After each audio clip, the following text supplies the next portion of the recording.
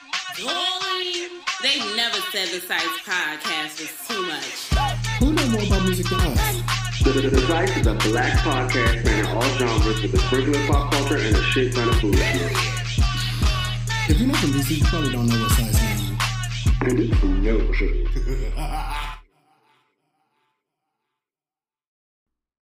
And we're on. Hi guys. It's been like a long time since we recorded. We definitely just had an episode 2 weeks ago. No, it came out 2 weeks ago. Oh, fair. Hey, Savoy.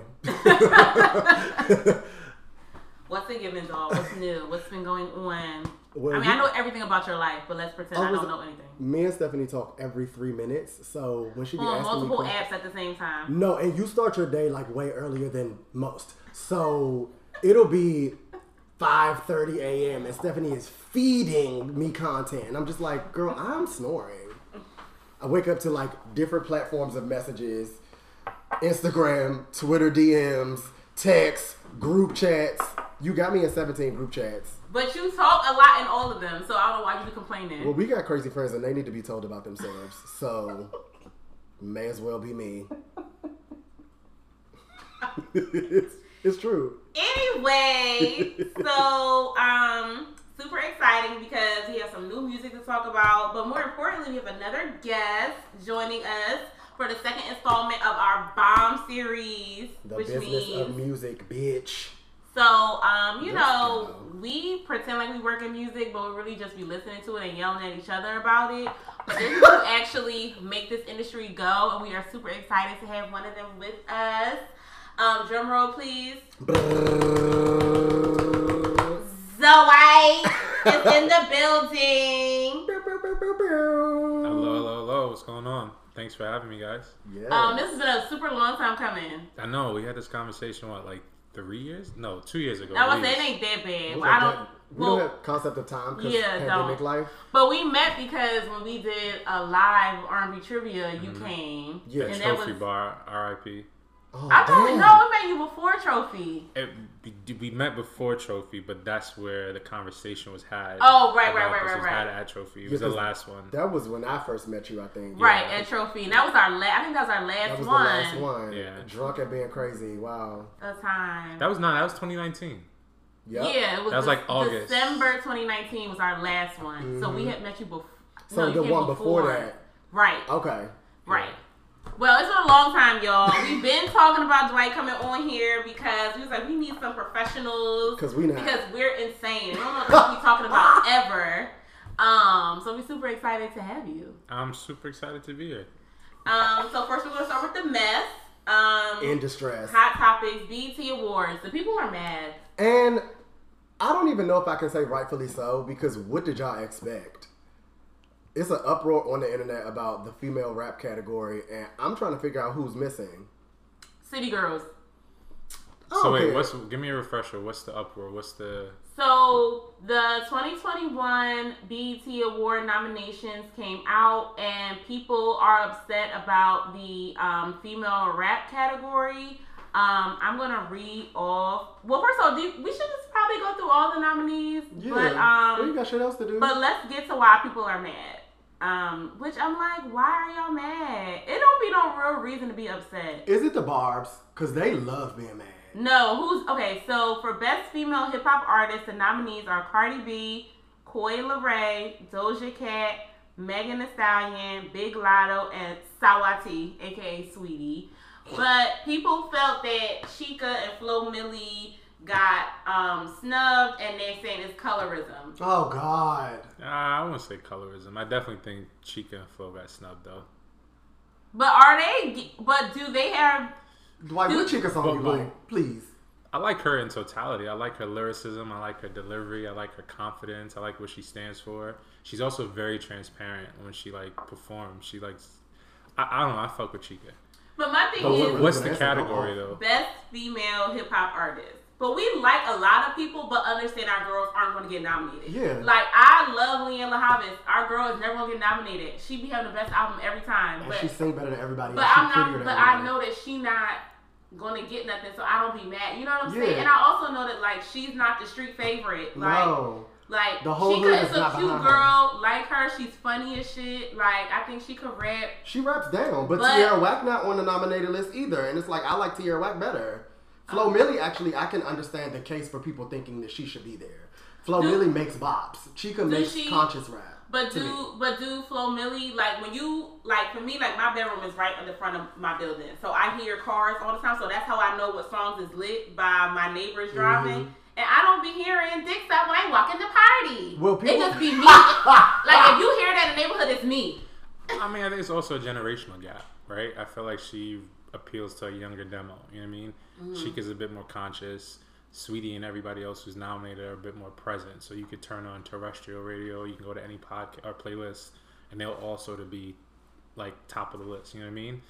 So I think it just depends. Flo Milli is a little bit younger. She skews younger. Yeah, for she's sure. like 19. Or was when she first came out. She raps like a younger girl. I call it like clueless rap. Yeah. Oh my God. Yes. I love it though. I really like Flo Milli. She's a cute girl. Pretty out. Yeah, she's really pretty. And shout out to Draco. My homeboy does her makeup, I think. Oh, classy. But yeah, so people are like, it's colorism. It's all these light skinned girls nominated. But I'm just like, Meg's not light skinned at all. Let's talk about that. Stab. have you seen that Azealia Banks video? Nah. Okay, we'll show it to you so you know. Azealia Banks is one of my favorite people in the world, just so you know. Azealia Banks is amazing, but she's a little... To me, I think Azealia Banks... I'm digressing, but I feel like Azealia Banks was the perfect mashup of Foxy Brown and Crystal Waters. Absolutely. Yes, you ate that. Absolutely. But, I mean, when you wildin', it's going to stop your bags. And it's annoying because she's the thing is, everything that Doja is giving... Azealia was doing before, but because Azealia was like messing up the business relationships or whatever, she didn't get to really ascend. Because if you think about it, like she rap better than Broke everybody. with Expensive Taste is her hot pink. It is, and I see what you mean by like comparing them. I think that their styles are very different, but the lane could be very similar. Right. I mean, the girl that can rap as good as she can sing, the girl that performs, the girl that kind of gives you the nostalgic music without it being like reductive. Like, you know what I'm saying? Very that.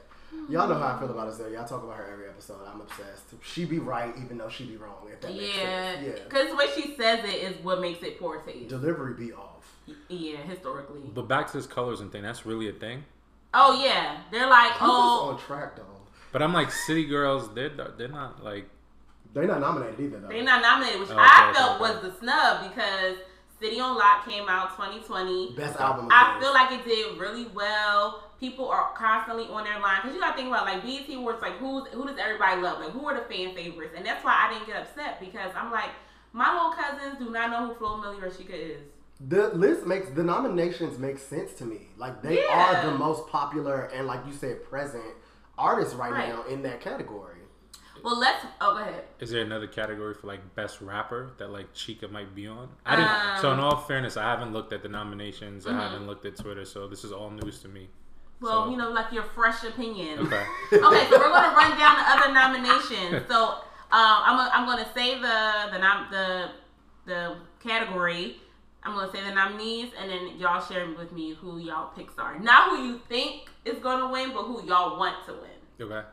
Because it's a difference. It is. Nuance. Your favorite and the best are two different things. Ain't it? The girls need to learn it. Okay, album of the year: Ungodly Hour, Chloe and Halle, King's Disease, Nasir, Hotels, Jasmine, Good News, Megan Thee Stallion, Blame It on Baby, The Baby, and After Hours, The Weeknd. This is album of the year? I don't want none of them to win. You don't want Ungodly Hour? Album of the year? I'm obsessed with Chloe and Halle, but they don't deserve album of the year? That is really big. Out of this bunch? You don't think it's out of that bunch, they're probably my favorite. So yes, I will pick them. But none of them are album of the year worthy to me. Especially not Megan's Good News. Dwight? Sorry. Nah, it's all good. I would say Jasmine, just sort of given the year she had and just sort of given how long it's been since she put out music. And like she put out music and male, female, young or old, everybody sort of clamored to the album start to finish. So And then like even like the stuff that she did on the side with like NPR and like, you know, those little intimate concerts, like it was all soul stirring. And I want y'all to vibe with us. Yeah. That HBO Max shit when everybody did the fucking challenge of her run. Oh yeah. Mm-hmm. And then they started it again doing In Love with Another Man. I've been crying watching They Have the Rain. Shout out to Brand. Yeah. So if I had to like break it down and say black entertainment, hip hop, or album of the year, I would give it to Jasmine. I see that. That's very valid. Yeah. But like also, it's not an album, so I'm confused. But you know, if it's more than 3 songs, it's called an album. Now. People be doing whatever they want to. Okay. I miss the rules. Okay. Best female R&B and pop artist: Beyonce, Her, Jasmine, Janae, Summer, SZA. Do they have songs attached to this? No. Wait, this is artist or album? Best female R&B pop artist: Beyonce, Her, Jasmine, Janae. Janae look like Coi Leray, huh? No. Coi Leray. She looks just like Coi Leray right here. I'm screaming. I don't like that is Benzino's doing. And SZA. I'm confused again, but I'm gonna let Dwight go first this time. It's interesting because the category you've got like super marquee talent, but then you also have like still emerging. So it's like it's a broad spectrum of talent. I don't consider these. I don't know. I'm kind of indifferent. Oh, okay. Indifferent. Indifference wins. I don't consider any of these pop except for Beyonce. Well, they say R&B/pop. Okay, so they be lying. Okay, now I'm starting to get mad. The nominations are weird. Like this doesn't. But you're not mad at nothing nobody's mad at, so it's it's fine. It's different. It's like my madness is separate. Wait, why is Beyonce up there? Because they want her to come and she not. You know they always nominate her so she comes. Yeah, and but then like she don't. So this is the 2020 year that we're judging, yes? Because Beyonce didn't put anything out. The Gift. That was not okay. So the album came out in 2019, and then the Black is King came out in 2020. Well, you know they just say Beyonce. Everybody just says Beyonce to say Beyonce because look at the Grammys. But I mean, also too, she's put out music. She did the Megan Thee Stallion song. Oh yeah. What else did she do? Is that what she did? What's the little girls on the Khaled album? What they call it now? The Hive Doll Babies. The Hive Harmony or something. The Hive Harmony. Something like that. I don't even know what that is. She's going by a different name now when she do backgrounds. Screaming. I did not know that. The Khaled album. No. If you look at the credits, it says like the Hive Harmony or something like that. When it's her on the back of that jacket. Bah! That is funny. All she did is say, "Hey." No, she sings. It's like it's harmonies at the end. It's like. I'm gonna fight Beyonce. Okay, so y'all don't care. No. The moral of the story is fuck it. Okay. Best male R&B pop artist: Six Black, Anderson .Paak, Maurice Brown, Giveon, The General, Tank, and The Weeknd. So I'm torn. I'm gonna say in between the two, Giveon and The Weeknd. I'm gonna say Giveon's had a breakout year. Yep. I feel like you couldn't turn on anything without either seeing, hearing him. Even from like a fashion perspective, right? I felt like he was everywhere. Style by Stokes. And then The Weeknd, I think, it was a good project. I think he's got a lot of like sort of, hoopla about like the whole Grammys and him being dubbed, snubbed for awards. But I do think he was. It was a good project, so I would give it to either one of those. I'm gonna go with Giveon. I'm going with Giveon too. Okay. Best group: 21 Savage and Metro Boomin, Chloe and Halle, Chris Brown and Young Thug, City Girls, Migos, Silk Sonic. I don't understand these nominations, y'all. I'm sorry. Silk Sonic got the best song on the radio right now to me, but I can't say that they deserve a group award for that one song. I think that this one should actually go to Chris Brown and Thug. Really? Over Chloe and Halle? That album was bomb to me. Oh. But I'm also ghetto. City Girls. I was gonna say City Girls or Chloe and Halle. You know how I feel about City Girls. I'm never giving them anything. He always try to act like he's too upper echelon. He's equally as ghetto. What are you talking about? So. Okay. Best collaboration: WAP, Cardi and Megan, Rockstar, DaBaby and Roddy Ricch, Popstar, Khaled and Drake, What's Poppin' Remix, Jack Harlow, DaBaby, Tory Lanez, Lil Wayne, Cry Baby, Megan the Baby, For the Night, Pop Smoke, Lil Baby, The Baby. So many babies. All the babies. Going baby on baby. Baby. I feel like WAP is going to win just because of how big of a song it was. Yeah, I agree. But if I had to pick my own personal, out of all these songs I like the most is Cry Baby. I love Megan and Baby together. They have the best work-husband relationship to me. I love it. What'd you pick? Yeah, it would be Cry Baby for me. What was the second one again? The second one was Rockstar with the Baby and Roddy Ricch. Got my vote. Okay. Rockstar. Mm-hmm. That song, I am whatever about it, but award season wise, it did really good. It did, but like, that's not too old. I feel like this song been out for so long. BT Awards, whatever they want. Oh God. Okay. See, when I'm listening to, I'm thinking about like songs that like in my spare time when I'm not doing anything, I'm mumbling under my breath. Mm-hmm. And I feel like for me, that was the one that like it would just constantly come top of mind. Yeah. I like Popstar a lot too. That video even ate it when they had fucking Justin Bieber doing Drake's part because he is the pop star. So I love like the whole like arrangement of it, but Grease is a better song, so I'm just gonna go with Cry Baby. You know, I do not like neither one of them Drake songs. You just started like a Drake. The Drake song is on Slime Language. Solid song. Listen, best male hip hop artist: The Baby, Drake, Jermaine. Jack Harlow, Lil Baby, Pop Smoke. Drake. You always say Drake. Yeah. Cole. You like Jermaine? So the episode is over. Sorry. What is the hold that Jermaine has on black men? Like, I would like to know. Can you explain that to us? No, seriously, like, black men don't love nobody more than they love Jermaine Cole. And I don't know what it is, but when that album, like when the cover art came out, my timeline was losing it. Pieces. Like, and all the girls was like, ugh. And the men were like, second coming of Jesus. Yeah, like, you know that meme of Elmo and the fires coming out his eyes? That is men when Jermaine does anything. And it's like all walks of life. Just niggas love Cole, and I'm just like, what is it? What is it about Jermaine? What is the whole Jermaine has on the black man? So for me, my affinity to Cole is it's two things. So it's his production, right? Because it's this melodic 1970s sort of like heron flow with like instrumentation and like strings, and like it's done really well. It comes together really dope. But then also too, like, Cole talks shit that like, it's not talking shit, but he's talking to us, right? Where to me, I sit back and I'm like, yo, that's fire. Like, my favorite Cole album is 2014 Forest Hill Drives. I can listen to that album forever and a day. That's his best to me. Top to bottom, back to front, in and out. Like, that's one of my favorite Cole projects because of just that, right? It's the perfect mashup of beats, lyrics, and just overall production and message. You know what I mean? You got moments of introspective. You got moments of like talking that shit, but then you also got moments of like understanding and realizing where you came from. It's like a full body of work.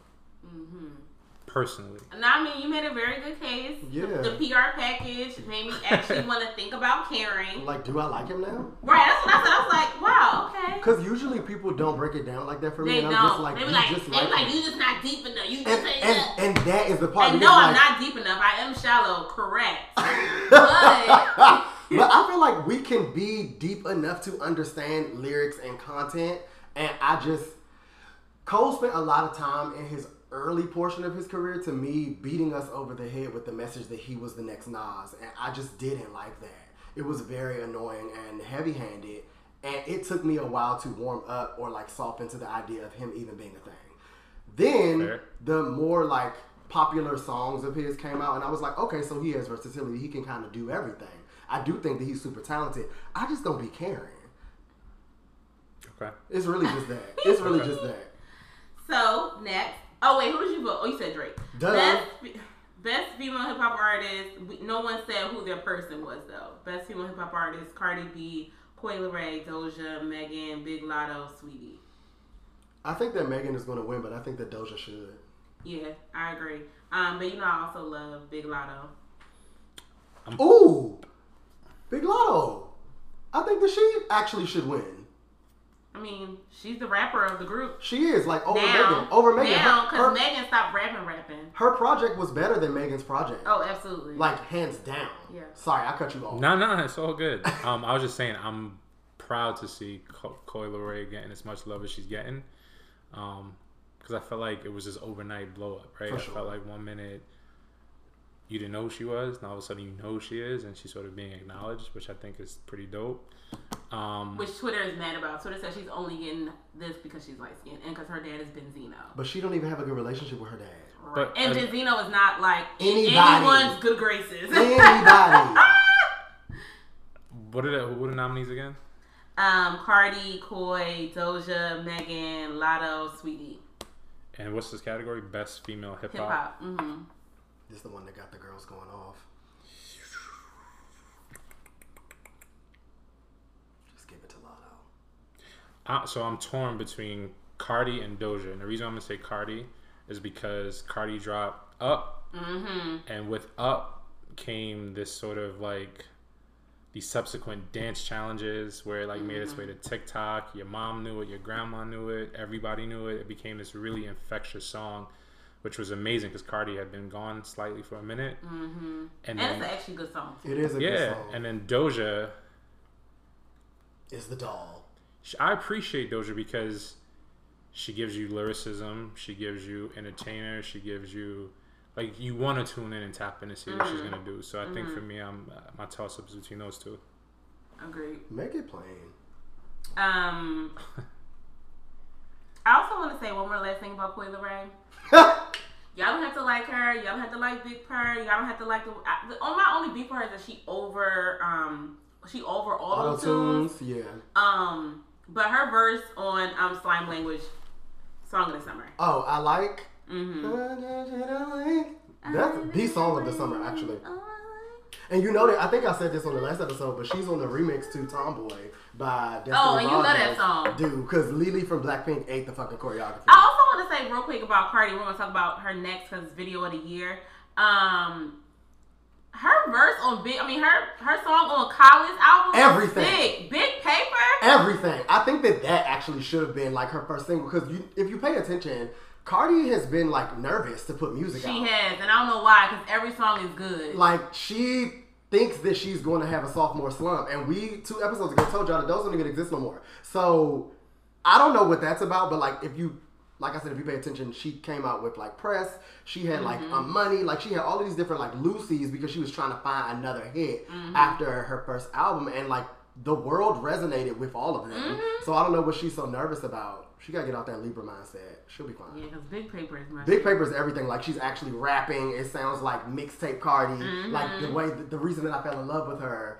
And it's like putting all of the like judgment to the side too. Like I can actually go bar for bar with you. But people gonna have whatever they got to say anyway. So All right, video of the year, Up, which we all know the choreo to. WAP, Do It, Go Crazy, Laugh Now, Cry Later, Drake and Lil Durk, Leave the Door Open, Silk Sonic. Video of the year. I love that Cardi is nominated twice. Yeah, because that's the other thing. That's another reason why I love Cardi, because Cardi is an artist She is a that production. reminds me of like 90s, 2000s, like the Big production, over the artistry. top, you know. She brings it to you like it's supposed to be brought in. I would probably go with WAP only because I love that she included the younger artists or like the upcoming artists, and I think that was really like a good look for her. It was not benevolent in like a I'm your mom kind of way, but in a like I'm not gonna pull a no shade Nikki and just like not act like my peers ain't my girls too. So I thought that was really nice, and I just because we hadn't seen Cardi in a while, I just think WAP was a good way to come back. I also like that she opened up the camaraderie aspect of female rap again. Like, the girls didn't care about each other until Cardi came out. And now it's just like everybody's friends, except for Nicki. The barber's about to cut you out, but okay. They be in my DMs going off on me. Yeah, they hate me. They hate me. I'll show you like some very scathing remarks that I've gotten from Barbs. And I would say something like, she can't dress. And they'll be in my DMs calling me like all types of slurs. For days. Listen, in the message request section too, right? Because I'm not friends with y'all. Fuck y'all. Dwight, who you going with? Dirk and Drake. So that is the best video to me. It is. That is the best video, but I feel like Cardi has to win because she's in there twice. She has to win one of those. I think that WAP was an epic moment, like you said. It kind of deserves, but like, you know how I feel about Drake, and that video just... It's just nostalgic. It just feels It like... was so good. And then like the part where he's crying, like, he was like, you know, I just gotta have like a warrior spirit. Like, I'm obsessed with Drake. He loved anything Drake did. I'm obsessed with Drake. I just really love Dirk's part of the song. Same. I wish it was longer. Same. I be running just Dirk's part back sometimes. That song made me care about Dirk again because I had taken a break. Dirkio kind of came, like, his verse on City on Lock. You love Dirk. Because he's just consistent. He just rubbed me the wrong way because he was shooting craps in a Burberry store in Atlanta, like when I used to work in the mall, and I don't like that. You know, I always got a story. It's a respectability politics. We are not on the grapevine. Okay, best new artist. Now this is what's interesting with the whole Twitter beef. Best new artist: Coi Leray, Flo Milli, Giveon, Jack Harlow, Big Lotto, Pooh Shiesty, son. You love. Listen, Pooh Shiesty can't rap on beat to save his life. He's just a cute little boy. Maybe like, he'll learn like Carisha did.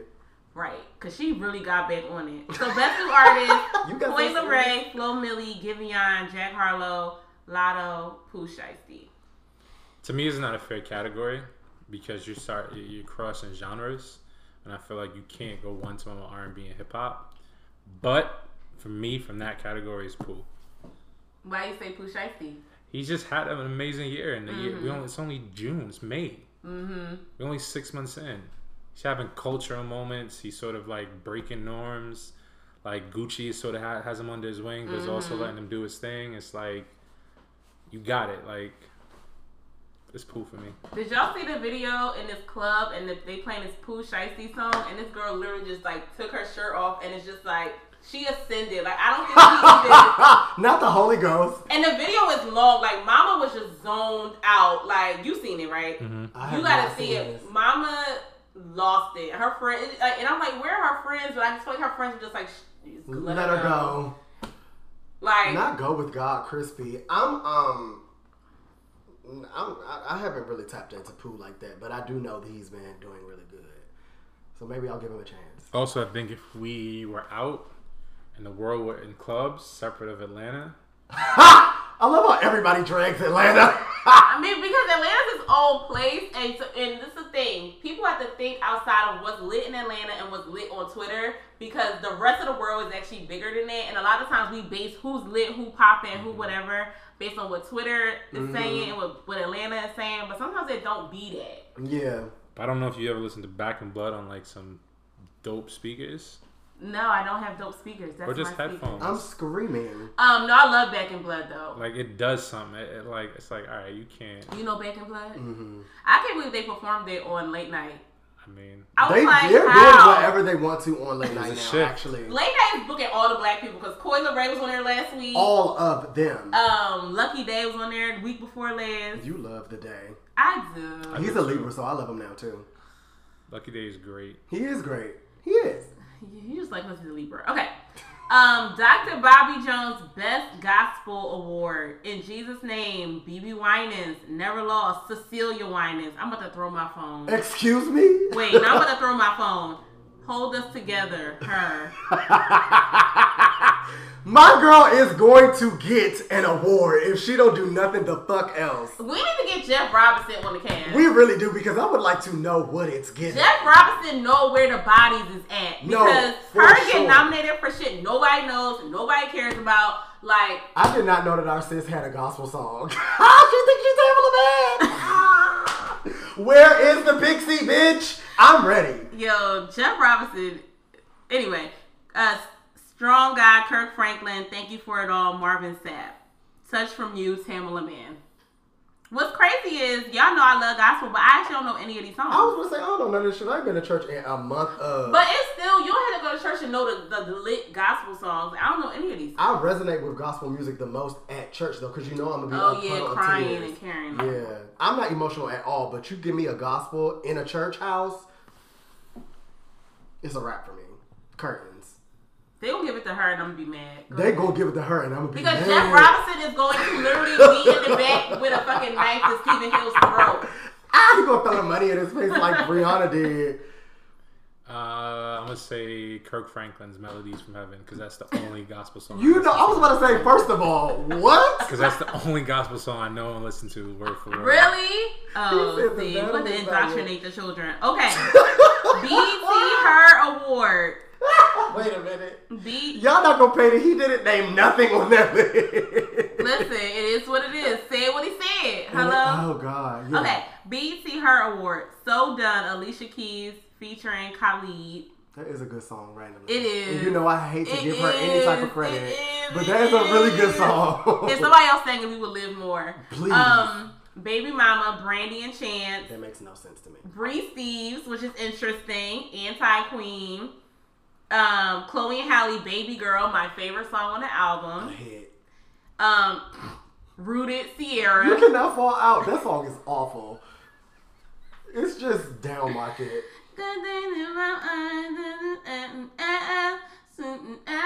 That needs to win. What's she talking about? Everything. He's smiling because he don't know. Frank Ocean just released the cover of that shit too. It goes. How do you make it so more boring? Oh my God! Don't do already that. was boring, and now Frank Good makes Days it more is boring. an amazing song. We've been fighting about this all year. It don't even make you feel like there's good days. That's how makes you feel like nothing is around but bad days. Like that's how it's so sad sounding. It is such a good song. You know, I'm like Earth and Crystal's vibrational children, and the vibrations of that song are very, very low. I be sad boo. Like, y'all don't be sad listening to that song? No, you gotta listen to the lyrics. No, but the feel of it makes you feel so sad. Everything SZA does makes me very sad. Like, she doesn't, the only songs she got that make me feel like, oh, I love myself, the world is great, I'm beautiful, it's a song she don't talk about. Her song's The Kingdom. You always say that. So you didn't like the album? No. But I also think I'm too old.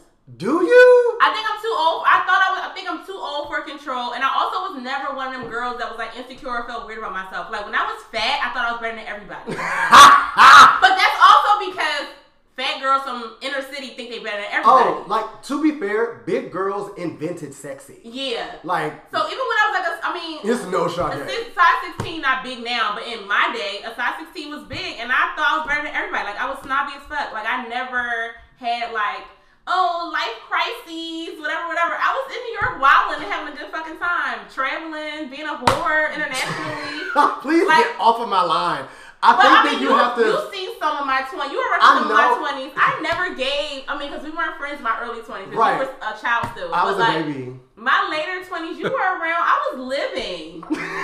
I don't disagree with anything that you're saying. I just think that you know how we have to separate like the artist from the artistry. Like I love Kanye's music. I do not care about him as a person at all. Mm-hmm. You get it? So with SZA, I think that her personality is like in turmoil. I don't understand what's going on. But the music also feels turmoil to me. No, you gotta listen to them fucking lyrics. Good Days is not your type of song. I'll just say that. I just want to hear songs either screaming and hollering or like playing in my pooch. You know, like that's the only kind of music I like. Which means I only like Fantasia and Tanashi. Right. I mean, you broke that right on down. If you don't sound like Fantasia or you don't sound like Tanashi, I don't want to hear it. Because I only want to hear songs that make me feel pretty. I get it because even Fantasia songs be churchy and screaming, but like the prettiness shines through the tears. You know what? I'm ready to end the show again for the second time today. But I mean, he knows my thing. Like I can't get into like the 20-somethings. I'm 35 for context. Like the 20-somethings is just sad. Like your 20's supposed to be fun. You're supposed to be having a good time. You're supposed to be going out with your girlfriend. You're supposed to be like buying new wigs. Like what is all this emotions and my inner self? Who cares? Yeah, you do that work when you're in high school. I do think that it's weird, but I think that we just like are from places where we had to grow up fast and didn't have to deal with that stuff in our adult life. We had already surpassed those insecurities and like became bad as shit. We thought that we were the finest and all of that. That's great for us. But I'm learning that the other girls are not there yet. Mm-hmm. So I'm trying to like, level set and set expectations. I'm glad that SZA is there for them. Same, but I do want her to get out of it. It can't all be like that. Even on the Kiss Me More fucking... Her verse doesn't even make sense with the happiness of that song. Fucking feel like jail, nigga. I was like, oh God. Does it? Like, why do you feel imprisoned by the love, doll? What does that even mean? And then she's like, I'm gonna sleep with your friend. I'm like, girl, we talking about kissing your boob. Exactly. We're supposed to be making out. The fuck? Yeah, so but on that her standpoint, cadence is bomb on it. oh yeah, she ate it, and they performed down. You know that. You know that. Her melodies are everything to me. Like I like her melodically. You know You're still that. going off. You're still going off. Oh, this ass for real. Doja look good. When my butt get big, that's only my part. Oh my god. Drama make you feel. So, Are real you a quick, Summer Walker fan? So this is my thing about Summer. Summer sing better than everybody. Her Control project. Who's everybody? Ooh. The girls in her arena. It's like the Scissors and all of those. But I like her singing voice. I love what's the EP I like? Clear. Clear is everything. I listen to Clear all the time still. Grave needed to be the direction that she went for music, period. Yeah. And I feel like Over It was a regression. Because I feel like her first project was like young girl, cute, whatever, turmoil, little girls in distress, 16 at war. 16 at, come on, Karina Pavion, a singer. But like, then Clear, I think, just felt so mature and grown and fresh and like flavorful. And so then she kind of went back to the first project with Over It. But there are songs on Over It I love. When she does those songs live, I be falling out. Over It is good to me because it made me feel like London was a real producer. I think the music on there was, because you know how I be saying these new rap boys don't have real songs. Mm-hmm. He's one of those producers to me, but I could hear like HBCU bands doing like potential. Like I could hear them doing some of those songs. I was like, oh, there's a musicality here that I never would have expected from this little boy who she don't need to be talking to. But talking to, having a child with. All of the above. Oh. D. But I feel like you said, it was a regression because I saw potential and more music from her from the Clear aspect. Because Over It sounded like everybody else's project. Over It sounded like everybody else's project, and she made other people sound like everybody else too when they usually don't. Like Chris Brown on Potential, it gave yin yin yin around everybody else. Janae on I'll Kill For You or whatever sound, and Janae like is the girl that made all of that for this like wave of children, and it seemed like a regression for everybody. So I agree with that. But I'm tired of Summer actually. Like you've been fed up. I loved Over It so much, but I think that she is dry, and I'm just tired of that. Like you're never gonna go an octave up. Like you're never gonna. It's just very monotone. You don't do anything on stage. You have great musicality, and you are very melodic. Like it's certain things that she does with her band, and I'm just like, oh, you know music. But if you're not doing nothing on stage, I'm gonna stop caring after I went off for 5 seconds. And like you got a full show to give me after that. Was literally us at Snow like her. You see what I'm saying? And I just don't have time for those. Have you seen Snow live? I've never seen Snow live, but I fell in love with Snow in January of 2020. And I had like seen people post like mixtapes and covers and at shows. Friend was like, yo, why don't you come? I was never really interested, right? Didn't really care until I never forget. I was at a friend's house in LA, and a video came on for, what's the song, Michael B? Want You Around. Ooh, a song actually. And yeah, not only the song, but the actual visuals made me tap in and forget all that was happening around me.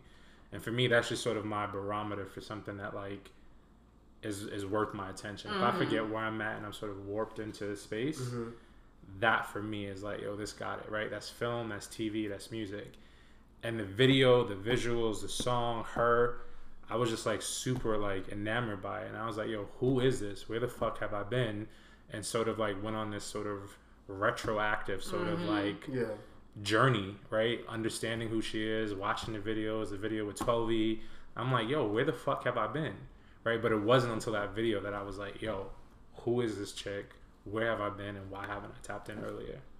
But I love Snow. No, that album is amazing. Yeah, she has really good music. I really like Situationships. Like, there's so many songs on there that I could just call out. That it's no skips. But I was disappointed to see her on stage. It was almost worse because she only had a drummer. At least Summer has like a full band. So what is it? Like it needs work? Like she just vocals? She doesn't do anything. She literally was just like. She sounds exactly like the rest. Yeah, she do. Vocally, that's one thing. Vocally, she's fine. It's but nothing wrong. Like, I have a situationship. It's real back and forth walking across the stage. Interesting. We were like. I went to the bar because my homegirl was working it, and I just was like downing whiskey. Like, okay, I need to be drunk because I can't deal with this. It was dry as toast. It was weird. But I think that's also about, like, artist development, blah, blah, blah. RIP to that. But she's also... I feel like she's too old for that.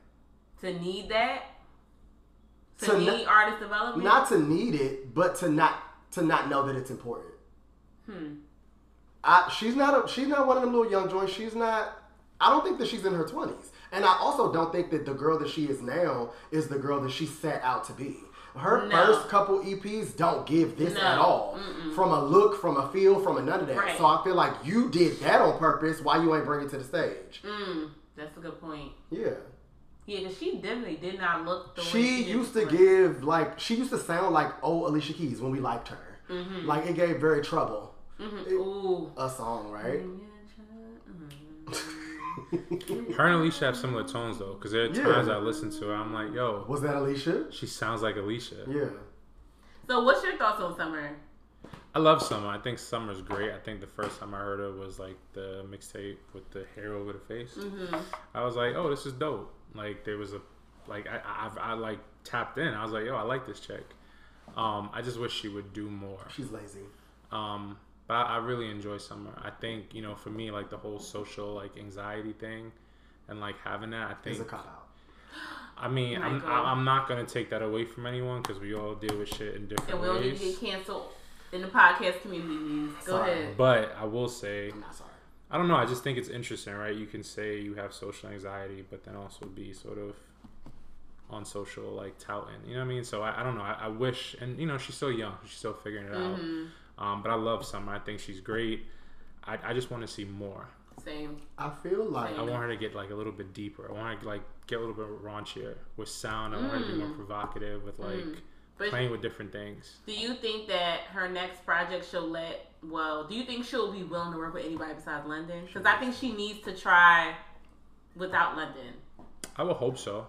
And I would hope he would have like sort of just the wherewithal to be like, yo, we want to evolve this a little bit more. You know You're not letting that girl go. But she's fire.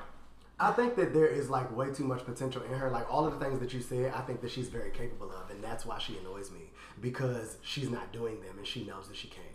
I feel like with her, not everybody, I don't want to be disrespectful to anybody that like actually deals with social anxiety, is a very real thing, and I can be serious as well.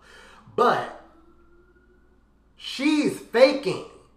I think that she's doing that to make it as an excuse. Like, she doesn't want to do anything. She's lazy. So I feel like that is, well, if I say this, because I do suffer from it a little bit, I can like get an aside, or like they'll like forgive me for like not doing anything on stage, or blase this and blase that. I really think that she is too talented to just give us that. And I'm not going to let her slide for that. I'm sorry. But I also think she has to, like, she's still, you know, she's 3 projects in.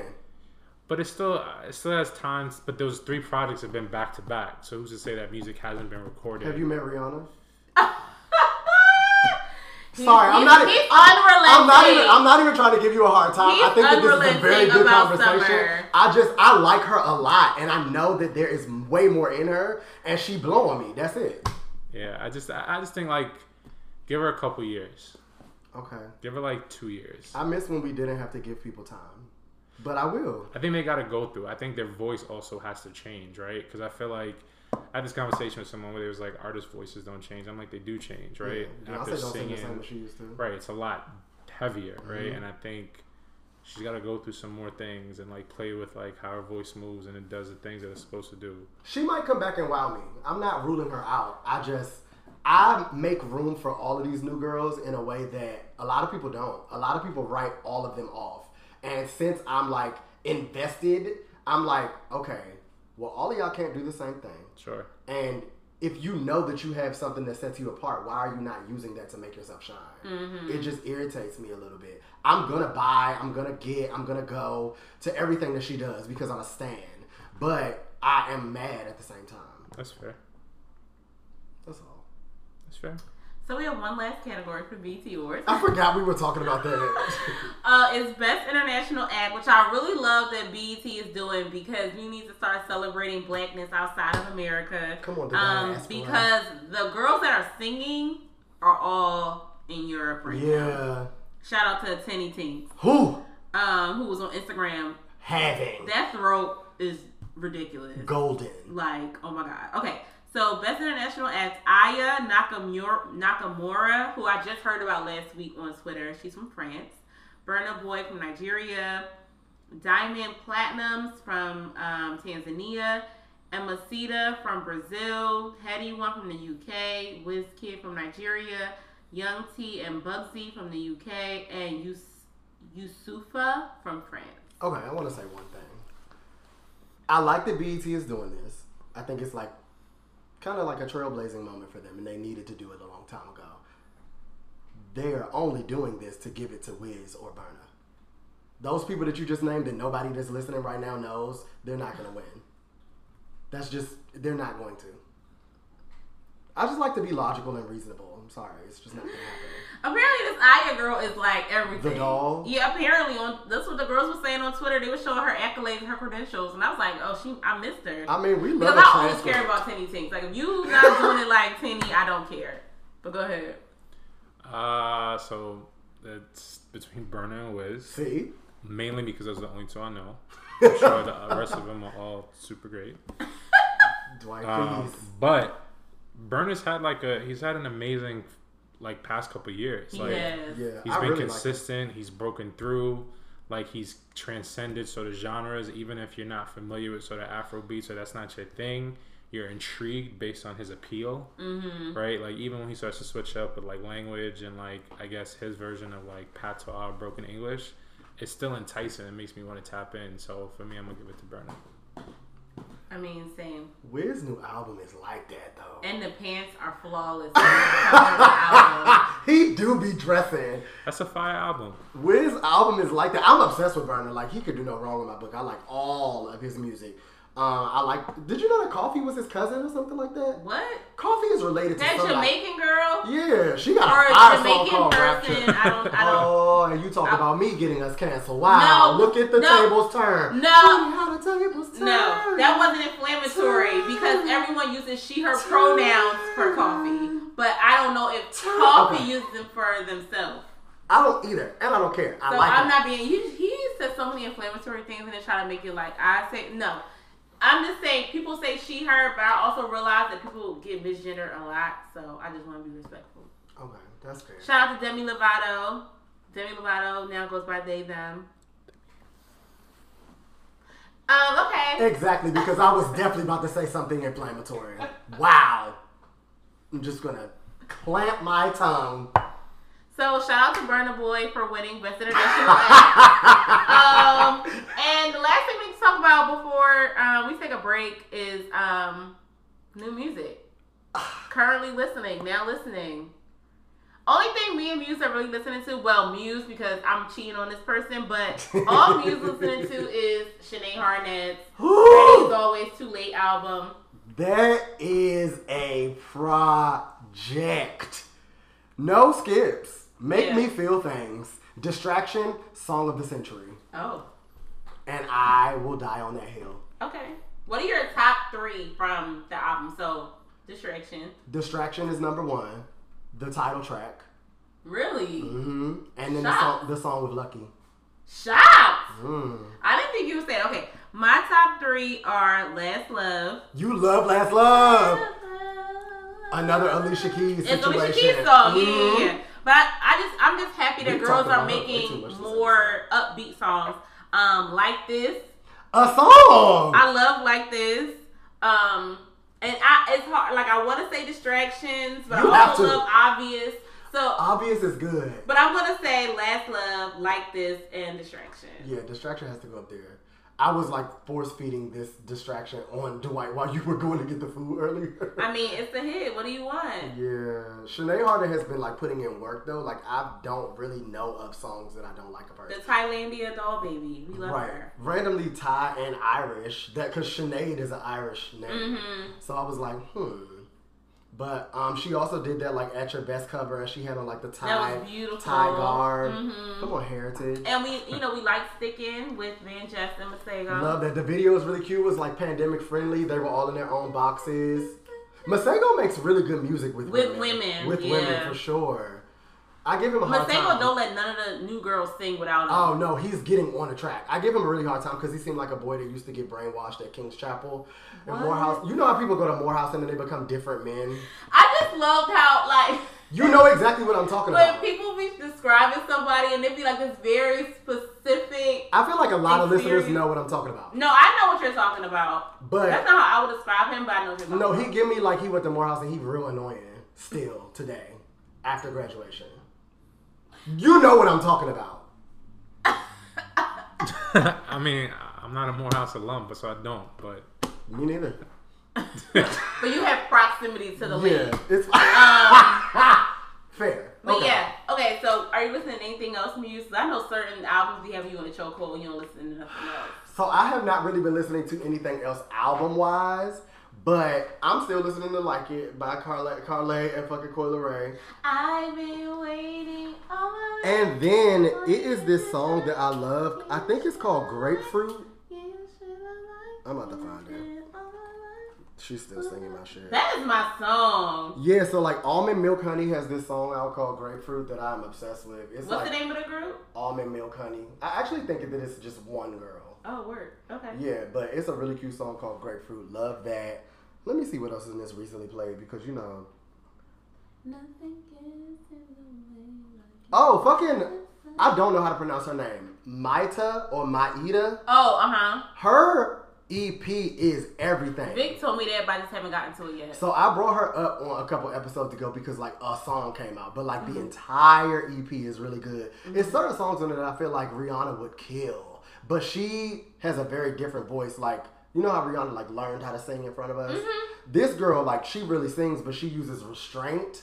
And the restraint is like, oh, wait, you really could sing because you're not doing nothing and I can tell you could sing. But when you sing live, you do all the things. She did a cover of 1+1 by Beyonce on Instagram. That's not an easy song to sing. It's not. And she sounded amazing. I was like, oh, wait, the whites really have me in a chokehold still. Come on, colonialism. Yikes. I actually don't know her nationality. I don't think that she's just white. Okay, well, I'm very much on Sinead Harnett. I'm also very much on Alycia Bella. Her project dropped in January, so I'm late. Muse always talk about her. I never really pay her any mind, but I love Alycia. She need to come on the cast. Friend to the show. She should. I love her. It's a really good project. Every year I do it like a best of the year playlist. So like as albums come out, I try to in real time like save them to the playlist, like the songs that I like. And at the bottom, Spotify was like, "Oh, daughter, you didn't add Alycia Bella," and I was like, "Well, should I add her? Let me listen." And I listened this week, and I haven't listened to anything else really outside of Sinead. And also this artist, I don't know anything about her life. Somebody just sent me the link. I was like, girl, you're going to love it. Her name's Meraki, and the song is called Lisa Leslie. Oh, I like that song. Yeah, that song goes off. She said that dick deserve a jersey. All right. No, that's the lyrics of the song. I know. Oh, I'm like, I'm not being inflammatory. That's what to say. So that's what I've been on this week. Also, before we move on, I do think that everybody needs to take a listen to Sam Dude's project. It's really good. Y'all know I'm obsessed with Sam fucking Dude. He went to school with us, didn't he? He went to Morehouse. I mean, that's the same thing. Yeah, he went to AUC alum. And he used to work at Psyce, and he used to make a fire drink. He worked at Psyce? Yeah. Legendary. Free pizza, wow. I also want to say, Come on, shout out to Dream Doll. The Doll. Tell me what you like, song of the summer. I forgot, Lucky Days, like, did a Spotify single thing. Oh, the this cover? live version of fucking Floods. I was like, wait, like, I always like Lucky. The album is great. I watch all his YouTubes multiple times. Love him. But that took my love for Lucky a whole nother level. I mean, he sounded like a fucking, like, nightingale. He just sounded You beautiful. always say that people sound like nightingales. He just sounded so beautiful. So I've been listening to the live Floods a lot, too. Wait. The cover he came out with of the Marvin Gaye song is the only thing that I heard. Oh no, there's another song on the Spotify singles. He did a. Oh, I have to tap into it. Yeah, once we what's a body pin in my wig? Screaming. Once we when we crack open these platters on break, we can play that. But he sounds beautiful. Dwight? What are you listening to? Unusual Demont, Pine. I love Put this us kid. on, He Dwight. reminds me of Miguel, Ooh, okay. but like in a very younger, fresher way. Cole, Pride is the Devil. Of course. The song in and of itself, the title is self-explanatory. And Alice Isley, Good and Plenty. Hook! I mean... And I just found out like last week that she's related to the Isleys. Yeah, she's one of the daughters. Had I known that prior, I would have never tapped in. Really? Why? Cause I don't know. I liked Nepotism. I just don't. Yeah, like just be Alex. Do your own Instead thing of being first, Alex and then Isley. Yeah. Well, she doesn't really play it up at all. It doesn't seem like. But it's like when your last name is Isley, black people gonna put 2 and 2 together. Come on, Tank. Except for me, I didn't put it together. I was like, Dwight said, not I. I didn't Nah, know. Alex Isley is lit. We talk about her all the time. Good and Plenty remix with Lucky. Yeah. Everything. She has a bunch of songs that I just like rotate over and over and over again. That song with Terrace Martin, what's that song called? Shea Butter Blueberries or something? And all she do is just on the background. And I'm just like, what is the science behind these runs, Alex? Like, girl, you are vocally perfect. Yeah, she can do no wrong. That is a singing fool. Yeah, we love her. I'm excited for her. Yeah. And I really feel like she's about, like, I feel like she's been working for a long time. And I feel like it's about to, like, turn over for her. It has to. I feel like it's about to turn over for her. So. She's like music head children. Yeah. People who really know music or like are always down to the yin yang yangs of playlists love the Isley. Yeah, I feel like she's in that same kind of arena as like Her. I was gonna say her, but I was gonna say Devin Morrison and Joyce Rice and that whole like crew of friends. Yeah, which I love them more than the Better Girls. Yeah. Sorry. The Better Girls. No, that's the thing. I wish that they could. Like rise. Yeah, because you know how I felt about Joyce Rice. Her album actually still has me in a fucking shackle. But I don't know. I need to tap into Unusual Demand. I've heard the name before, but I haven't listened to this Pine song. Yeah, it came up randomly on a playlist, and I was like, "Yo, who is this kid?" And I was like, "Okay, it's got a vibe to it. It's I'm into it." Yeah. Oh, and then Looney, she has a song called Raw. I think it came out earlier this year. Ex-US artist, but fire song, lots of emotion. How are we spelling Looney? Looney. Oh, okay. Like a tune. Like a tune. So y'all got a lot of homework to do. Yeah, because music is out. I kind of want Good to talk music. about like A$AP Rocky and Rihanna, but I don't feel like making people mad, so we could talk about it another day. Moral of the story is we love it. What do you think? I love it. I mean, it's like. I feel like they had a thing back in the day when they went on tour together. Yeah, they did. That's the thing. Rihanna always brings her men on to work with her so she can have them around. Think about it. When she went on tour, what tour was that? That was Diamonds with Travis? Diamonds. No. What tour was Rocky on? Diamonds. Oh, right, because she started with one and then ended with the other one. Because she had Travis and Rocky. Then when she did her Puma sneakers, who was in the ads? Travis. Yeah. When she did the new skincare, who was in the ads? Rocky. Yeah. Whoever she with at the time, she like, come be in my shit. She vacillates. Come be around But me. also, they did like that GQ question thing, and they had like really good chemistry, right? I think we automatically want them to have good chemistry because they're both sort of fashion rights in their own respective lanes. But I think watching them gel together, I felt like he knew her buttons, she knew his buttons. It was cool to see. They're cute to me, and I didn't want to like it. But they've been friends for so long too, right? Yeah. So it's like I think when you see people who've been around, who've been friends, finally hook up, it's like cute. Yeah, I agree. And I think that also, who could Rocky genuinely be with? You know what I'm saying? Because and who could Rihanna genuinely be with? I feel like we want better for Rihanna from a status perspective. I do think that like Rocky. What do you mean status wise? Because like Rocky is beneath her, like as a person, as an artist, as all of that. But the give, the look. You see how crazy? I told you. I warned you. She's worse than me. She just acting. She's liar. For the cameras because you hear. He's a liar. He is inflammatory. Do you see this man's tweets? You see his Instagram? The thing is, I be right. But you be inflammatory about it. Oh, okay. Anyway, go ahead. I think that she can do better, but I don't think But that... who is better? Exactly. I think that we're having a hard time grappling with the idea that there is a better person. Because it's not. Right. So I like it now. Now. Yeah, because at first you were with... I mean, I like it because I like seeing people who are cool with each other date. I do too. And I feel like friendship, like, butting into that is what it should be. And I feel like their relationship is probably perfect. A lot better than it would be with like somebody she just met randomly and they just immediately started dating. But when like she know him, she know all his mess. You know what I'm saying? I just feel like it's just a cooler, chiller relationship. I'm not mad at it. And they about to be looking bomb together. Like, when outside is outside, and they start walking around together, because I'm sure she was mad that he brought her up in the GQ, but she's going to get over it, and they're going to be at red carpets together. They're going to look so sick. Yeah, they just better than everybody. It don't give, like, matrimony, but it give nice for now. Mm-hmm. I want Rocky to cut his hair. He's not going to. I know, but he could, like, be a model if he would cut his fucking hair. I think that's his allure, right? I don't think there are too many models that look like him with hair like him, right?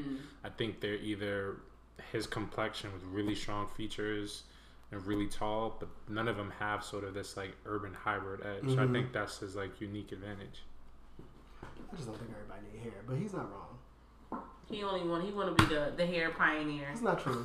He want to be the Mayel doll baby. We get it. On that note, we can take a break now. Right. We've been rapping.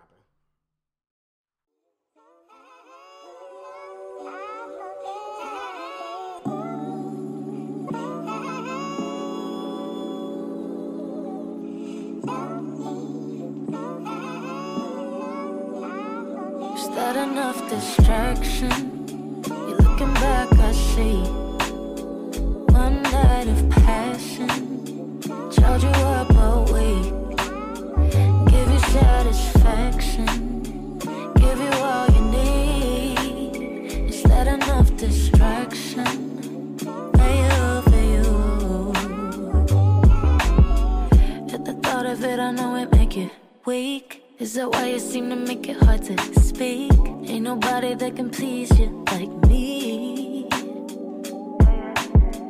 When you call, then you know I'm gonna show. Take it there where I know you wanna go. More high than you ever been before. Is that enough distraction? You're looking back, I see. One night of passion.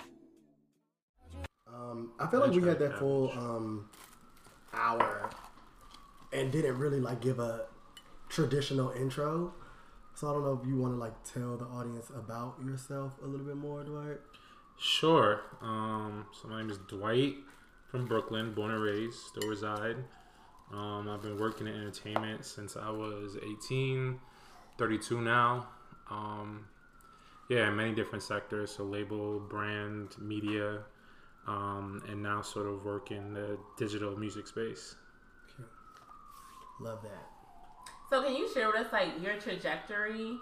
Yeah, Because so you were like all over, so like all over the ecosystem of music. So you could just kind of share that. Yeah, so I started, so in 2006, the school that I went to, this girl like randomly walked up to me one day and she was like, yo boy, what are you here for? And I'm like, what are you talking about? She's like, what are you here for? Like, why are you in school? What do you want to do with your life? And I was like, I don't know. I want to work in entertainment. I just don't know what I want to do. I know I don't want to be a manager or an artist. So she was like, yo, my friend runs a street team at Def Jam. She's looking for people. If you want to join, you can connect with her. So I was like, okay. So I like reached out to her and like it was a lot of back and forth. Long story short, I joined the street team November 21st, 2006. And the reason why I remember that day is because that was the same day Kingdom Come came out. Mm. And I remember going to Virgin Megastore and I bought the deluxe album of it. And like I went to school, I went to the office. And I remember it also feeling like really cosmic at that time because Chrisette was an alumni from my college. She had the single with Jay, Lost Ones. And then like Nas dropped Can't Forget About You. So I was like, this feels perfect, right? So I was rocking out, like, you know, I was doing things that was just like, I didn't think I would be doing or saw myself doing, right? I grew up sort of only child, really sheltered. So like on the corner of 125th, handing out Jeezy postcards. Can I just say, street teams are a lost era. I miss them. I miss street teams too. I have so many posters that I got from street teams that I like can't wait to like unleash in my new place. But that was such a important era, and I think like before the internet, like that was like the guerrilla marketing. And remember how they used to take college over. Like Monica was on campus once, and it was just like street teams everywhere, like everybody on every sector corner of the AUC, and I was like, I have the CD already with the little promo. There was a little promo with like 3 she songs. in front of the students that are signing autographs and shit. I'm just like, girl, but I do miss that. I wanted to be on one. Right, and I mean, it was cool, but like, you know, so for me, I was like, all right, this is different, but I'll do it. And because the street team was like unpaid, you know, there would be things that like you would get stipends for food, but like you wouldn't get money. A lot of people didn't stay. I was just so happy to be in the building and sort of be amongst sort of people whose names I had saw in album credits, thank yous, and just like note honorable mentions. So for me, I was just there chilling, right? It was something to do on my off days when I wasn't in school. And I remember my sophomore year, the person who I reported under was leaving. And my boss, who is a really, really good friend to this day, she was like, yo, she's leaving. You know the ropes. I really don't feel like hiring anyone else.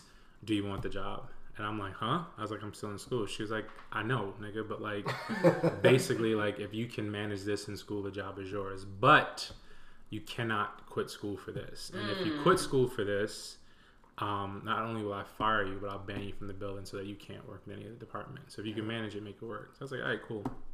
So my schedule was either Monday, Wednesday, Friday, or Tuesday, Thursday. So if I was Monday, Wednesday, Friday, I was like leaving my house at like 5:30 a.m. for a 9 a.m. class. I would rock out until like 1:30, hop on the Long Island Railroad, come back to the city, sort of be in the office for the remainder of the day. On my off day, would be in the office. And then on the inverse of the schedule, would be the same thing. So my college years, where everyone sort of like has those dorm experiences and those moments, I didn't have that. Mine were sort of like taking conference calls from the train, or leaving school early because I had to go to an event, or coming to class with a suit bag. So it was cool. I don't regret it. It really jump started my career, and like it sort of fortified a lot of the relationships that I have today. And it was really cool. It was great. You know, I was done with school, and my boss kept their promise, and I was there until like 2012. Oh, wow. So like had gone through sort like, and again, so I got hired in 2008, and I like left in 2012. Yeah, 2012. Was it 2012. And it was cool. I had touched an immense amount of projects, and I was like, I want more. And I went to work with translation. So like at this point, Stout, obviously, he has his cachet around him and sort of being the music. Steve Stout, everybody. He was like, who? He has his cachet around him about sort of being this music guy that turned ad guy, right? So at the time, Budweiser was like, yo, we want to do something cool that impacts culture, millennials, right? That was the buzzword at the time. Now it's Gen Z. But like we want to do something that impacts and sort of like connects the dots. So they created Made in America. After Made in America, there became a huge influx of business where like clients were like, yo, we want that, but respective to our brand and our audiences. So from there, I had worked on Made in America year 2 to 3. I launched this program for Bud Light called Bud Light Music First, 50-51, 50 shows, 50 states, all on one day. Shit. I launched State Farm Neighborhood Sessions, which is still in activation today, and then did this program with Sprite called Sprite Twisted Beats, where at the time EDM was really big. So it was like basically like a sound clash, like taking like Kendrick, who was still like emerging, and taking someone like, I don't know, Deadmau5, right, and sort of creating this thing and sort of remixing the Sprite thing, sort of doing what's now on market with the cans. Was there, and then got laid off. Me and 38 people just got chopped. Bud Light that was my main account. They sort of like took the business away from the agency and just got chopped. And I was like, okay, what am I gonna do? So I wound up going back to Universal Music Group, which is the parent company to Def Jam, within 2 weeks. I was very fortunate. I wasn't out of work for a long time. But that's the like mark of like having good relationships. It is. And I was doing brand partnerships holistically for Island, Def Jam, Republic, Motown, and Capitol, because there's a lot of secret mergers. So everything from like video product integration, tour sponsorship, TV film and sync licensing, anything to sort of bring in ancillary dollars to support front-end marketing initiatives. And it was cool until it wasn't cool, because it started being, for me at least, it felt stifling in a sense where it was just like, hey, we're shooting a video, we need $50,000 by tomorrow. Or hey, do you have any brands that want to give us some money to do this event? It became more like cold calling, like whoever's going to give us a lion's share of the deal, we'll take it. Like, it's a condom brand, but we'll partner with Ariana Grande, like, because we, you know what I mean? It was a lot of That's weird. that for me. And then from there, I went to Viacom. Real quick, can you just go back and say, like, what artists were on the label at that time? Yeah. So just to give you perspective, time. So this is like when Ariana Grande, like, first album, when she was still, I think her name on the Nickelodeon show was Victorious, but she was still like artist and actor. This is like when Iggy had first dropped, had popped. The Weeknd was still like doing his thing, like still in the incubator. Sage the Gemini was really big. This is like around the time with like Jessie J, Ariana, and Nicki had that song Bang. I hate that song, by the way. Like that whole era, right? It was just like things just sort of fast moving at the time. And it was cool. Learned a lot, right? That things that are still very much applicable to my life today. But it was just, again, it just felt very salesy. So for me, it was like, despite sort of how it was presented and sort of being brand partnerships, right? You're working with brands to sort of tap into their objectives and use artists to further amplify. And, you know, it was like, all right, where's the money? Who has the money? How's it rolling? And for me, that wasn't it, right? Because you sort of have this looming number over your head where it's a gift or a curse, right? If you meet your number, cool, we should set it higher because you can deliver. If you don't meet your number, we're looking at you like, well, what the fuck were you doing all year? You know what I mean? So it was a touch and go thing. It was all good. Left there, went to Viacom. And for me, I was like, this is it. Full circle moment. I went in as director of integrated marketing at 28, working across the music portfolio. So MTV, VH1, and Logo on the pitch side. So basically, brands would come to us across all categories. So CPG, automotive, spirit, lifestyle. And it's like, hey, we have this thing. How can we integrate, right? Whether it be linear, which is TV. So think like anything that's on TV, whether it be original programming, legacy programming. How can we put our thing in a thing, right? So an example would be like Burger King is sort of touting the Whopper, right? Sales are down, so that's their objective. They have like this Survivor-esque show, right? So a reward to the people is like, we're going to airdrop a Whopper, right? So it's coming up with those creatives, but working in tandem with sales. So it's like, I'm building the creative, sales is then going out to sort of like push the shit through. Hated that job. Hated it because it was almost looked at like, yo, okay, well, what should we do, Dwight? Like, what should we do in the hip hop space? And it was like, for me, I'm more than that, right? Like, sure, I do have an affinity to urban culture and urban music, but there are a lot of shit that I listen to and that I like that's outside of the urban spectrum. But that wasn't also one pain point. You know, a lot of Fleetwood Mac. Of course. Of course. Neon trees, the whole shebang.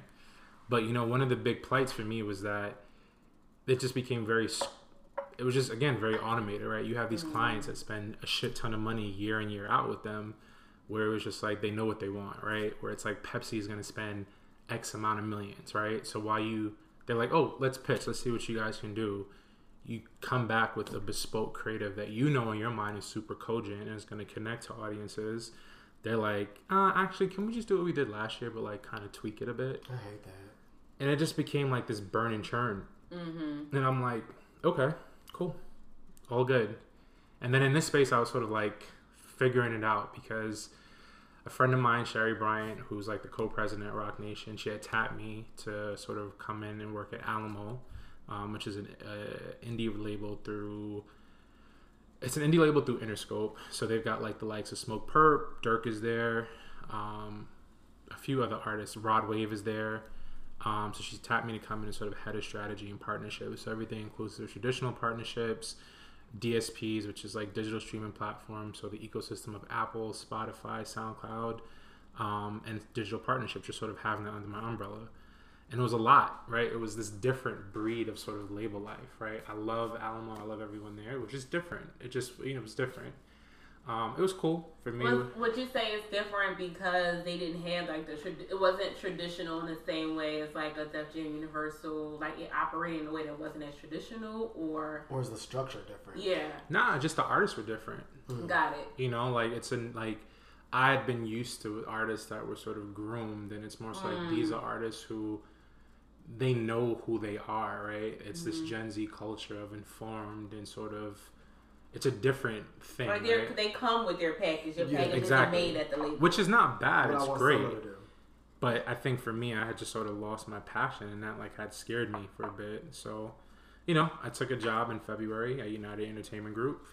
I went in as senior director of entertainment. The dog's been leveling. Have y'all been hearing it's Let's talk about the resume. Yeah, like credentials. Like, hire me, nigga. And then I went in February 10th, and then June 2nd, quarantine hit.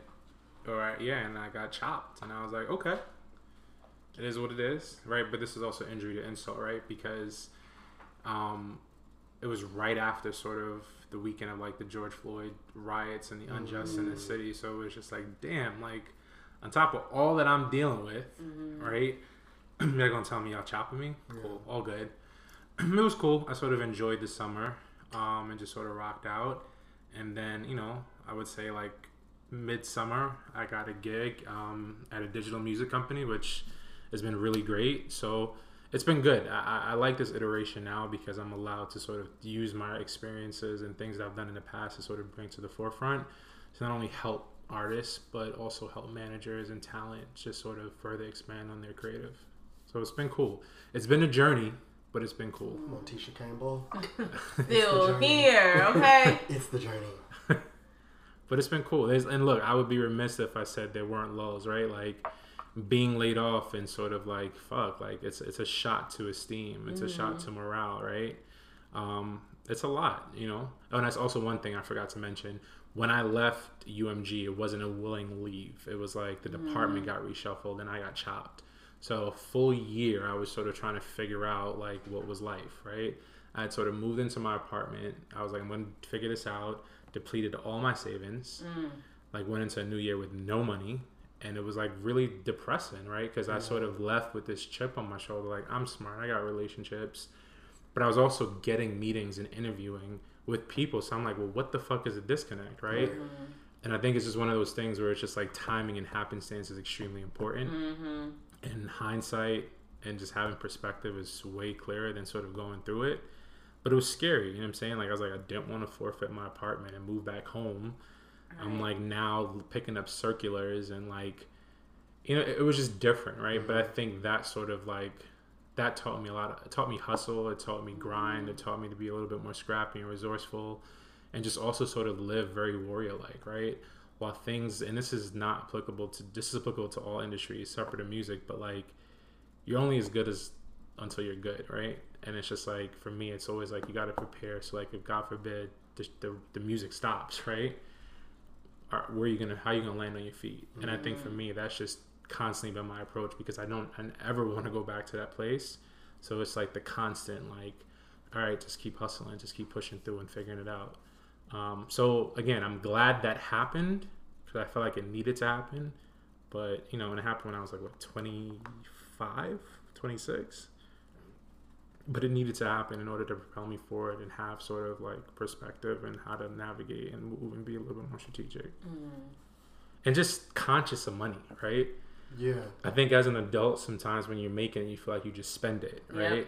But I know outside is expensive. It is, but $200 to walk outdoors. Coming from that situation, I was okay, well, we're going to the supermarket. We're going to pick up a circular. That's right. What's on sale this week? That's what we have. We're going to find out what's on sale because the reality is, as much as you may love Welch's grape juice, it don't make sense paying $5 for 64 ounces when you can maybe get a little Tropicana for $2.50. Circulars right? are coupons. Oh, okay. Yeah. I've never heard nobody say that before. Oh yeah. So it ain't making it to DC. That's ain't making it to DC. But also understanding yo, Thursday nights we're gonna eat tuna, and this is even when you have it, right? It's not. In there. That's what I'm saying. There's always spaghetti in there. But from sort of a very green perspective, adulthood, right? You sort of look at it as every night I'm gonna go out with my friends. We're gonna link. We're gonna drink. We're gonna eat. We're gonna be social, and it's it's okay not to do that every night, right? Because that's also not real life, right? And I think for me, I just had to go through it in order to fully experience it. So I always say shit gets wild, shit gets rough, but it's one of those things where you got to push through and just sort of allow the shit to happen. You know what I mean? And just trust the process and trust the journey and just be intentional with shit too, because if I would, like my dad, he works at a hospital, and he would always say like, why don't you get a real job and come work with me at the hospital? And I'm like, I have a real job. He's like, yeah, but it's not working out. Like, well, and I'm like, I got this, you know? So it's one of those things where it's like, it's very hard to tell parents, especially parents that are immigrant descent, right? Where they're like, what is this thing that you want to do? Like, that's just something we hear on the radio. Like, what is, like, how do you make money from that? You're not a singer, right? You're not an artist. Like, what is this thing? Right? So even now, like, we have conversations and like, I just don't get it, but okay. But it's cool though. You know, I think passion fuels creativity, and as long as you're passionate about what you do, the things will always happen the way they're supposed to happen. And also too, like for me, I'm a fan first. So like, I can't lose sight of that. You know what I'm saying? Like music is a thing that kept me company as a kid growing up, only child. Music is the thing that sort of sparked emotion and creativity and just sort of all things in between. It's the ultimate unifier, you know. And for me, I hold on to it, and it's something that, like, you know, I want to see its perseverance throughout the years, and, you know, make sure that people and artists are sort of doing the things. And if I can help anyway, you know, I'll do that. So many gems in what you said. Go off. I like don't even know where like to go next. Like, All the from a questions I follow-up prepared, perspective? it's like, shut up, the questions are dumb. Cause you just like Ate it. Yeah.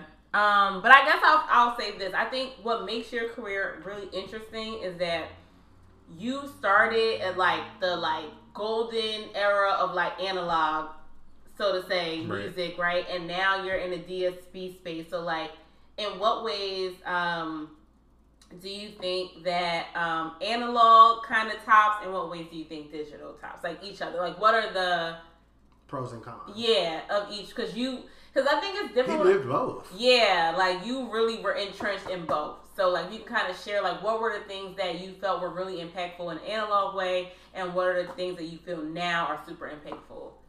I think they both sort of work well still to this day, right? Because then digital was still a thing, and like even now analog is still a thing to an extent, right? So I don't think they're sort of mutually exclusive.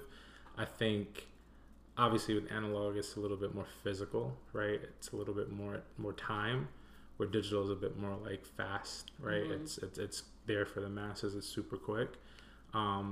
So I don't know. It's interesting. Like I appreciate both equally. But like, you know, from a tangible perspective, I do like holding, touching, feeling, smelling. Again, going back to being a fan first. So some of that I miss sometimes. But also understand like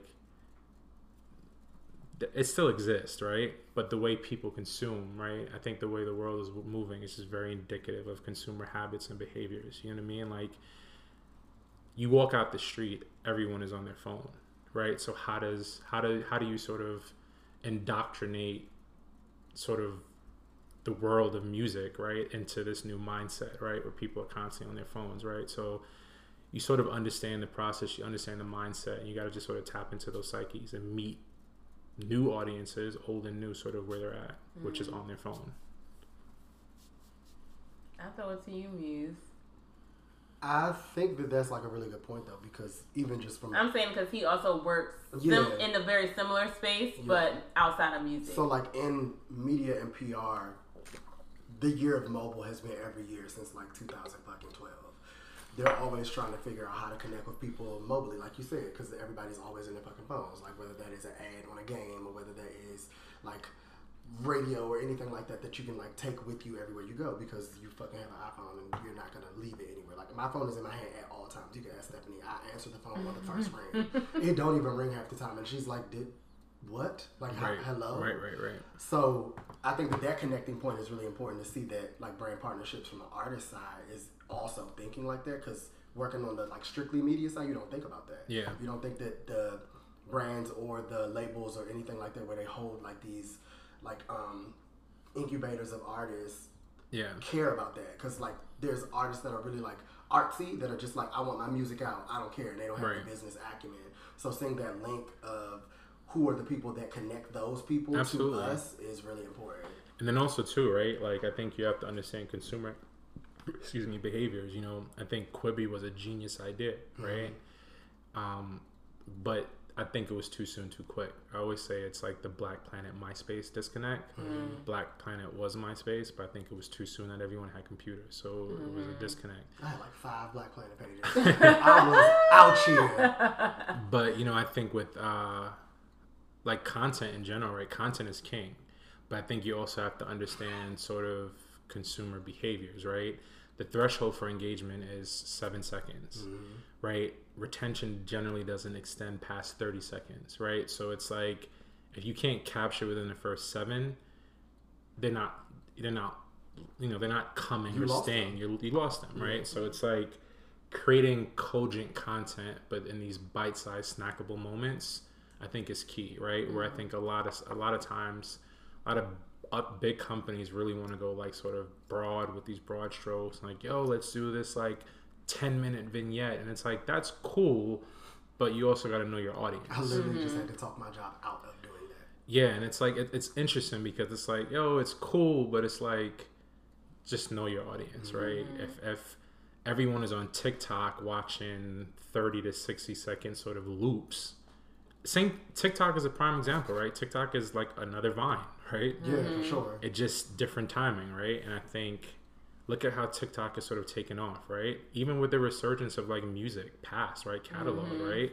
Look how, Shout out to Natasha Bedingfield. We are feeling the rain on our skin yet again. 20 years later. I'm screaming.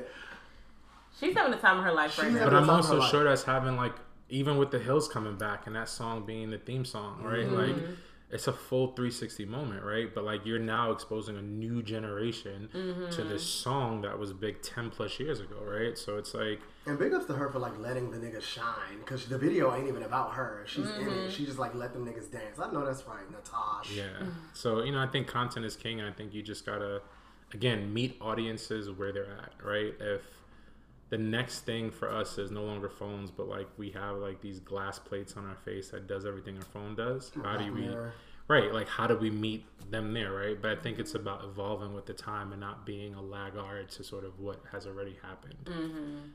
It's like the Napster black hole, right?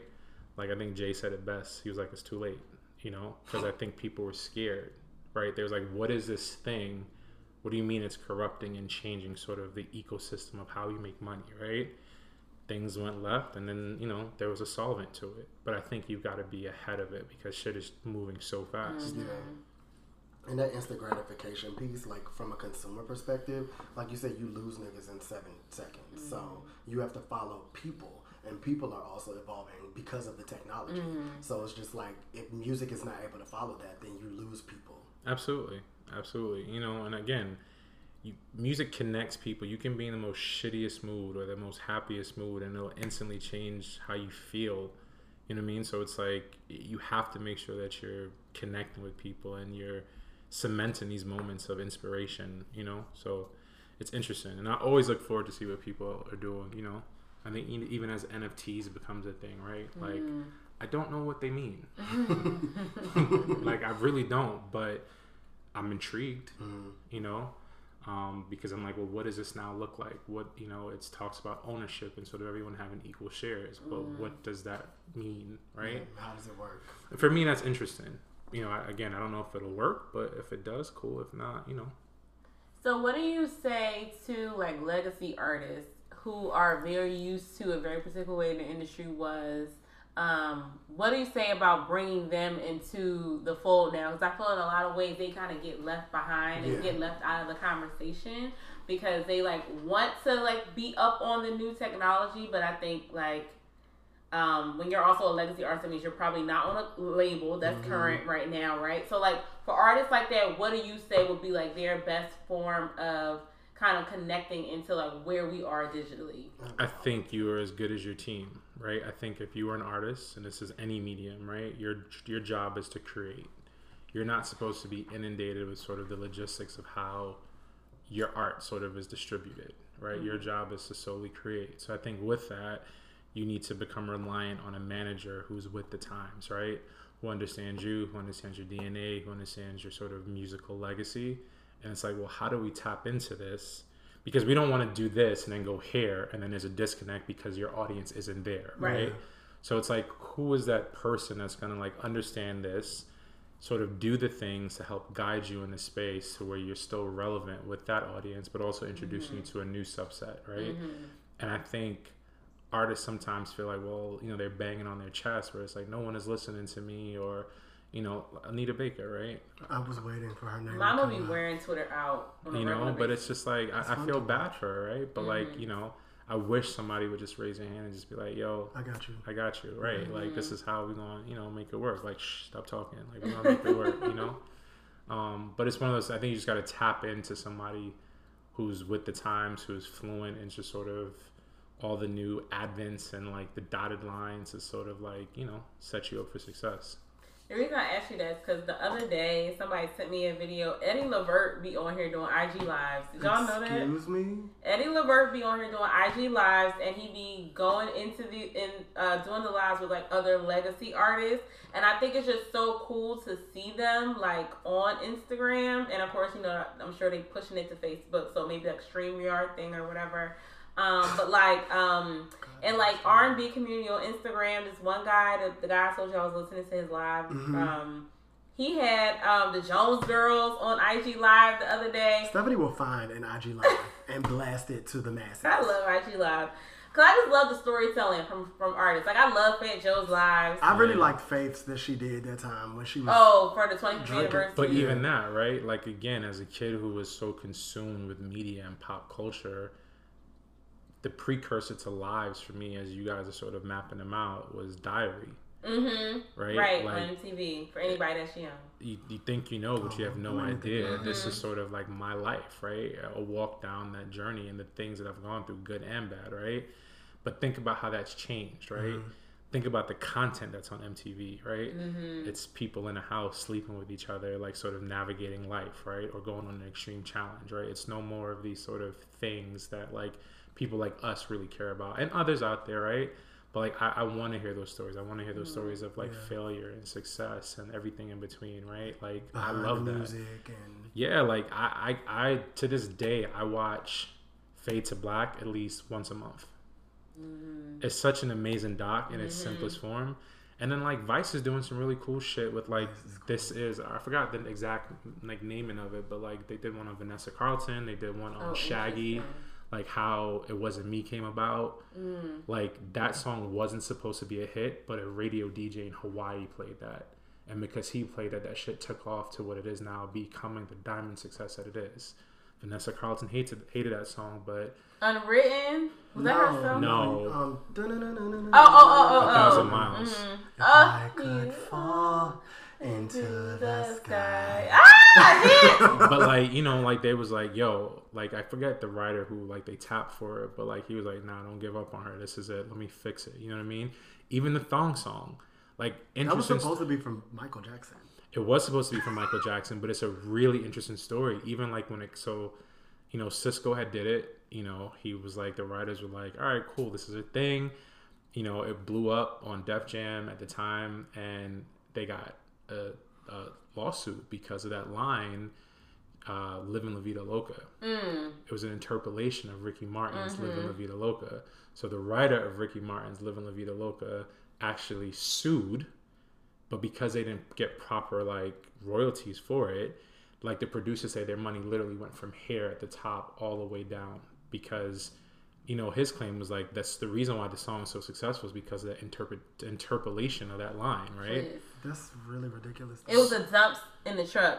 I was like, what? That turned and that hoe got more booty in the butt. Sorry. But like, you know, even that, like it makes me want to tap more into publishing. That's not my field or my sort of like lane, but it's so interesting, right? Because that one line can sort of change the trajectory of the song and its royalties, right? And it's just like, it was still a massive hit, right? But monetarily, it wasn't as lucrative for like Cisco and the producers because that wasn't, you know, solidified properly. So interesting doc, but I say all that to say like those same content pieces, right? Where it's like it taps into these like really interesting, candid moments. I love that. I live for stuff like that because, you know, you get to see an artist and how they work. Piggyback to her question about like legacy artists and how they can kind of get left behind. Who do you think are some of the newer generation that are doing that piece right and could like show some of the older girls. You mean like who are some of the legacy artists that are doing the, like what I mentioned now currently? No, like they could be new, like any artist.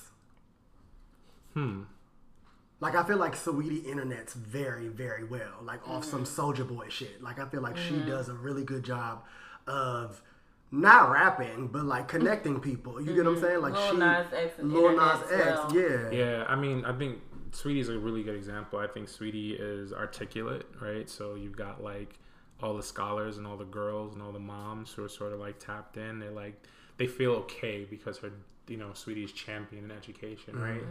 There's also this entrepreneurial spirit of her that like I think people sort of aspire to sort of be like and do, right? She's also an attractive girl, so I think it's a culmination of things. But I think Sweetie's a perfect example. You know, she does really cool content, right? Where it's literally just her in her house by herself, right? Whether it's eating something left of center, like Prison food. noodles with ranch sauce, right? Or like She eats like a pig. right, It's really interesting to watch. or doing like these interesting things with her bags. Where like, you know, like When they were talking and all yeah, that. or even tapping into somebody like Paris Hilton, right? And creating this whole moment from like the early thousands, right? Like that's cool. It's engaging. People are coming back for more. They like want to see more. And I think for me, that's interesting. You know, I think that's cool. Like people want to tap in. You know, like think about it now. Like J&B don't do interviews. But when they do interviews, like people clamor, right? Like I can't wait to go home and watch this uninterrupted, like the shop with Hov, right? Because I want to hear what he's talking about because he doesn't do interviews like that. Yeah. So again, people just want to know what the other side of you looks like, you know. And I think Sweetie is a perfect example. Yeah. I think that aspect of being a celebrity, not even just music, but it kind of gets lost because people don't feel like they have to do it. But I do think that is what makes some of these big artists as big as they are because they understand that part. Like Sweetie, for example, again, we're literally watching her learn how to rap. I say that on every episode that she comes up. We're like giving her the time and space to become a better musician, right? But because she does everything else so good and she look good and she's funny and she's witty and it's like interesting to watch, then we're like, oh, it's cool. Her music is okay, but like we like her because she does all of that other shit she's likable so well. And like I don't think I feel like if I was an artist that would be fun, but it doesn't seem like as many people as you would think actually even care about that part. But you know, Sweet, even the way she engages her like fans, like how she had the IC University and then she had an IC something else. It kind of reminds me of like when Twitter first started, how Rihanna used to be on Twitter and she knew all her followers, like you know, her followers. Gaga knew all her followers. Nicki knew all, and they would just engage these people on Twitter. All their fans knew them. They knew the fans. Khaleesi's like that on Instagram. Like I remember being at a concert and Khaleesi was like, "Where's my Instagram crew at?" She was just saying their first names, like not even their internet names. Like she knew them. Yeah. And I think that was kind of like the early like internet days of people kind of really interacting with their fans and being able to kind of like allow us to touch them in a different way. Is that when they started to like name their fans, like how Monica has the Doves? Yeah. That's late. Or Kelly has like the Rolling Stones. Okay, let's talk about it. Okay.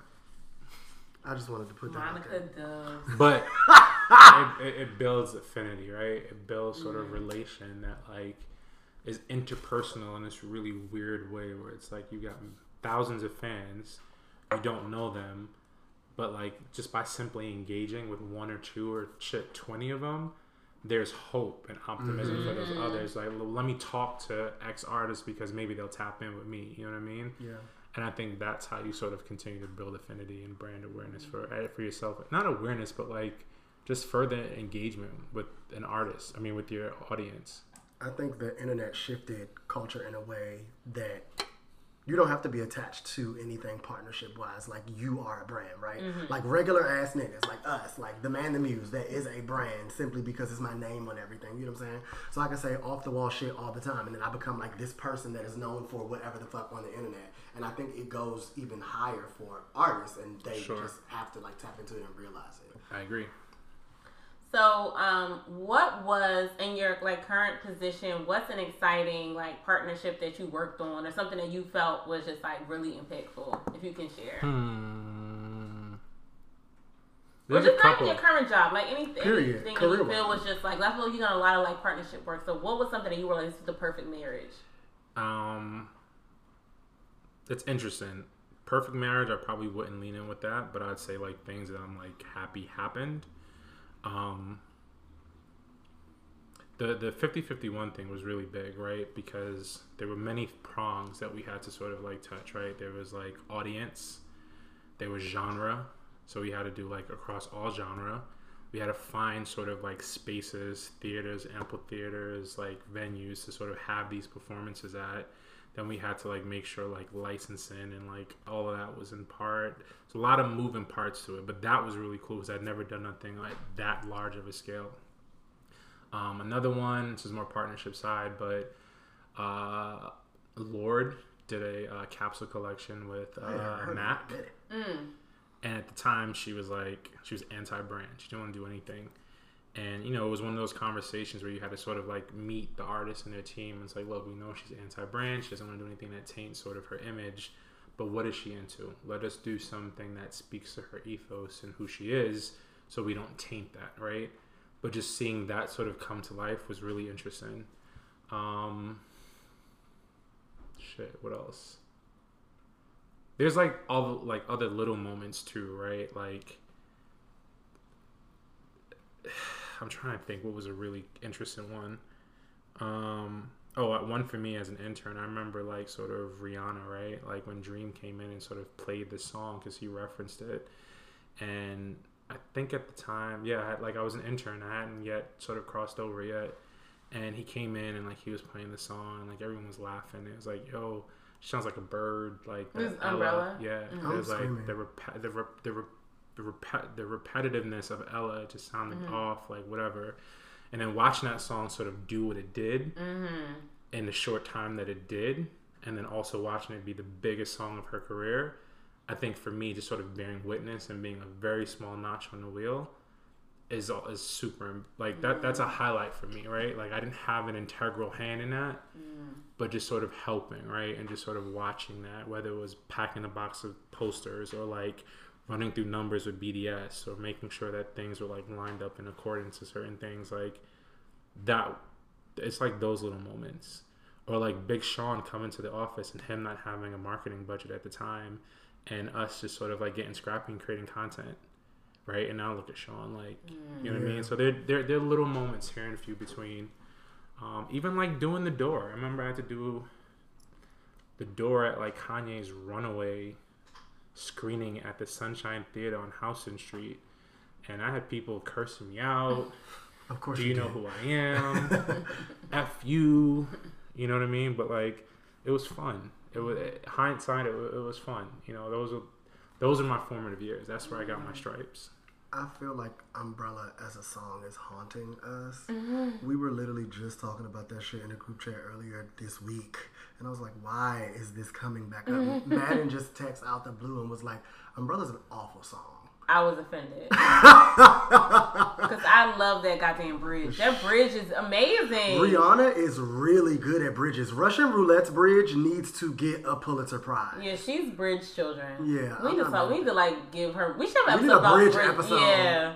Because my favorite bridge is probably After 7, Ready or Not. Random. I think that's my favorite bridge of all time. I don't know if I could give you like a random favorite bridge, you know, but we definitely will talk at length. Will be a show. Better listen. So wait, real quick, what do you think is like a miss, like a perfect partnership that could have or should have happened and it just hasn't yet? Like an artist and a brand or like an initiative that just isn't a thing and should be. Off top, I don't know, but I think more people should spend more time tapping into an artist's DNA. Right, really understanding what the thing is that like that makes them tick and makes them move, right? Because I think those partnerships wind up being the most organic, and those things wind up sort of they resonate the most with audiences because it's believable. It's from a believable space. So I think off top, to answer your question, I don't have a specific example, but I would just say, you know, I wish people would spend more time like really tapping in and doing the work to make sure that things are one-to-one so that it translates well. I'm sure that also like builds partnership and relationship within the label and the artist, or the team and the artist too, right? Because you making it seem like you care about something that is innate to them and how that could benefit someone else, as opposed to how they benefit the brand itself. Sure. Like what you said about Lorde, I was like, I don't even think about her, but like that makes sense. She's so like anti-establishment, anti-everything. Why not tap into something that is unique to her that will make another brand want her? Like, absolutely. Yeah, and I think that's important. I think, people forget that, They just see dollar signs like, yo, opportunity new. Let's swoop in and do a quick save. But it's like, to your point about artist development, it's all part of it, They did really good with Cardi when she first started to hit too, because she had the Pepsi shit. Like, she was everywhere, and it never felt weird. Yeah. She was just her, regardless of what the product was. Like, she was just herself. Yeah, it was authentic to her brand. Yeah. So I have one last question. That is more like a pop quiz. I thought would be fun to play with you. Tell me where my spot is. Come on, Tamia. So I was thinking if we could, Muse, you and I, name an artist, name a brand, and see how Dwight could build oh my God. This is an interview question, like a real one, not like a pitch. No, I think that would be so fun. So you pick the artist, and then I'll pick a brand. Okay. Artist. Let me Tinashe, duh. The queen of our world. The only person we love. And I really need her to do more of exactly what he does. Okay, so yeah. And she also needs to start dressing better, but neither here nor there. Conversation. Okay, so Tinashe is the artist. The brand is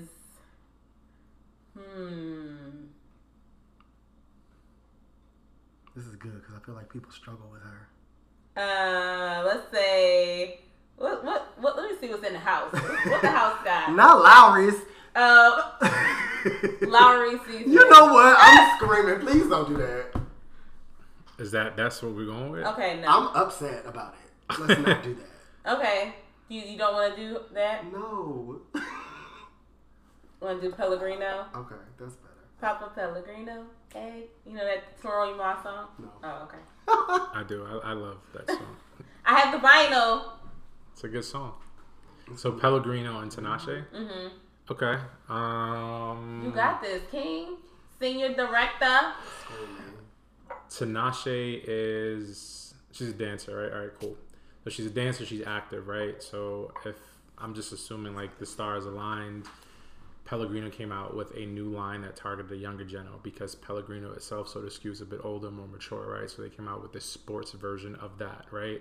So it's got all the minerals, but all the buzzwords, right? So it's got the electrolytes, it supports immune systems, whatever. This is how she refreshes after sort of an intense dance routine. I would just pair those two up together. I'm obsessed. Did that award. Let's talk about Gatorade. Let's talk about work. With that, I feel like you've accomplished so much, and like your trajectory is very interesting. I think because you kind of came in the old school way of like like hardcore dues paying, unpaid internship, worked your way up, built relationships, bounced around, but kind of like continue to level up with each job. So what do you think is the next step for you? I know you're like new to your current position, so not necessarily saying like leaving your company, but like what's next for you? What haven't you accomplished yet or toppled yet? I wouldn't say next per se, but I would say more as a continuum. Just remaining a fan, right? And just staying vigilant to trends and staying vigilant to sort of people and how they consume, how they live, how they breathe, how they interact. Because I think as you start to level up in any industry, right? Sometimes there can be a disconnect, right? So just sort of staying in tune with sort of everything, I think is really important. So I think for me, that's just my biggest goal, right? To never sort of lose the passion that sort of like makes me hungry every day, that like I wake up super excited to sort of do, right? And also just I'm very fortunate, right? Because not many people can say that they work in something that they're truly passionate about, right? Yeah, hell no. And if you are, please don't take it for granted, right? I have been on both sides of it. It's not something to take for granted. So just sort of do it with the same amount of energy, come to the table ready to play, you know, don't be combative, be collaborative, right? Don't be angry, you know what I mean? And just sort of like operate with like some sense of urgency, right? Like you're not saving lives, but you also need to be super passive and wait till like the very last minute. I think I answered your question. No, you nailed it. Okay. You nailed it. You nailed all these questions. Yeah. It was a masterclass, no shade. Seriously. Okay. Wow. I'll take that. I appreciate that. Episode done.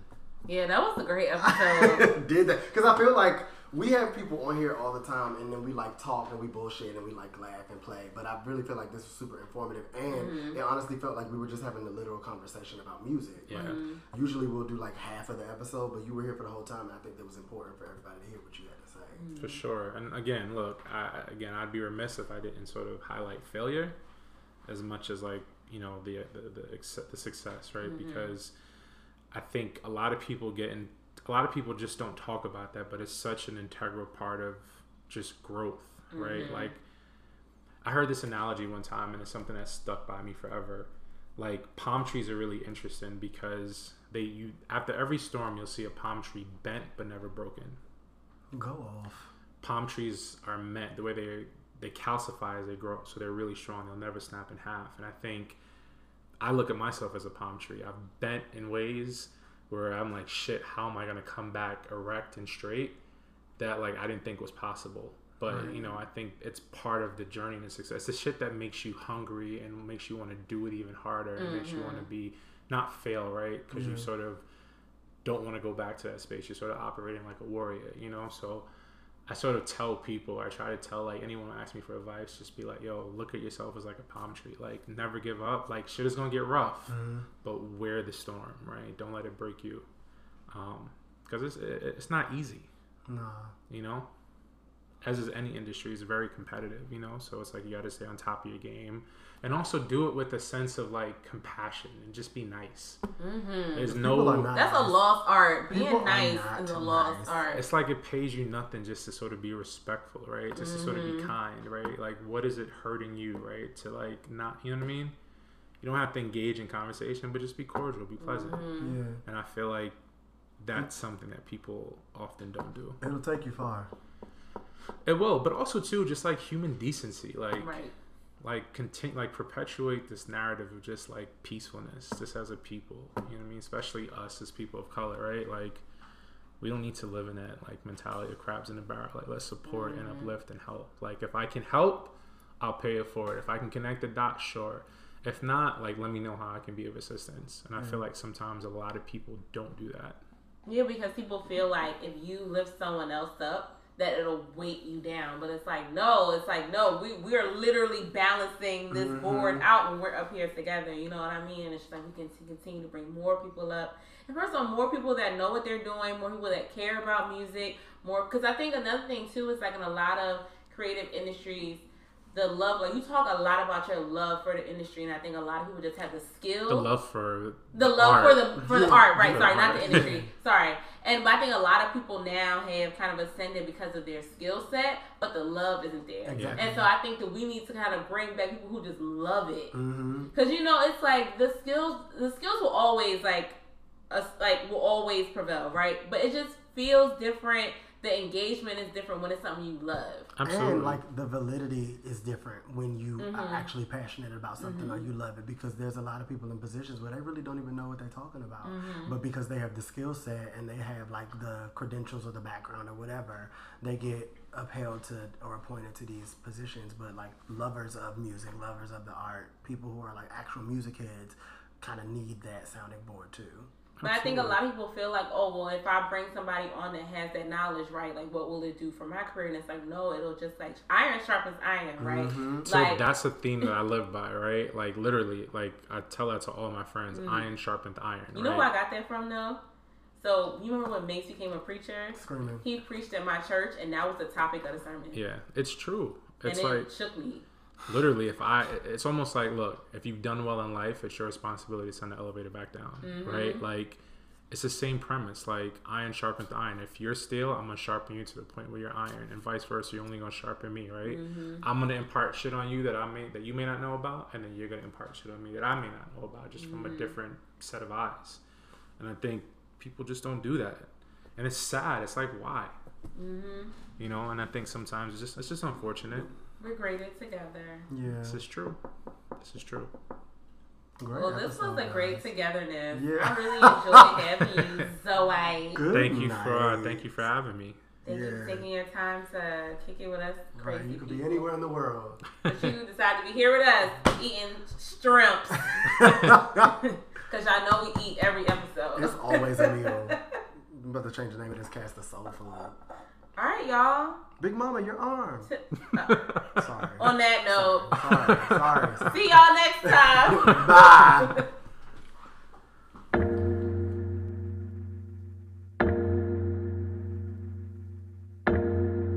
You know I can't keep you or get you on my mind. You know I'm erasing any sign, yeah. Every conversation always ends in lies, and I know I can't keep you. So anytime you call, I answer, we link. I regret it, you act like we strangers. I lose all my patience with you, and me tragic should feel automatic for me. It feels like that I reason you can't get me that back. Wish I didn't drive back to your place. Held my ground, let my words resonate. If only my heart wasn't in the way. In the way, wish I meant something to you. Something like the same that you mean to me. I don't wanna hear what you got to say. You know I can't keep you or get you on my mind. You know I'm erasing any sign, yeah. Every conversation always ends in lies, and I know I can't keep you. So anytime you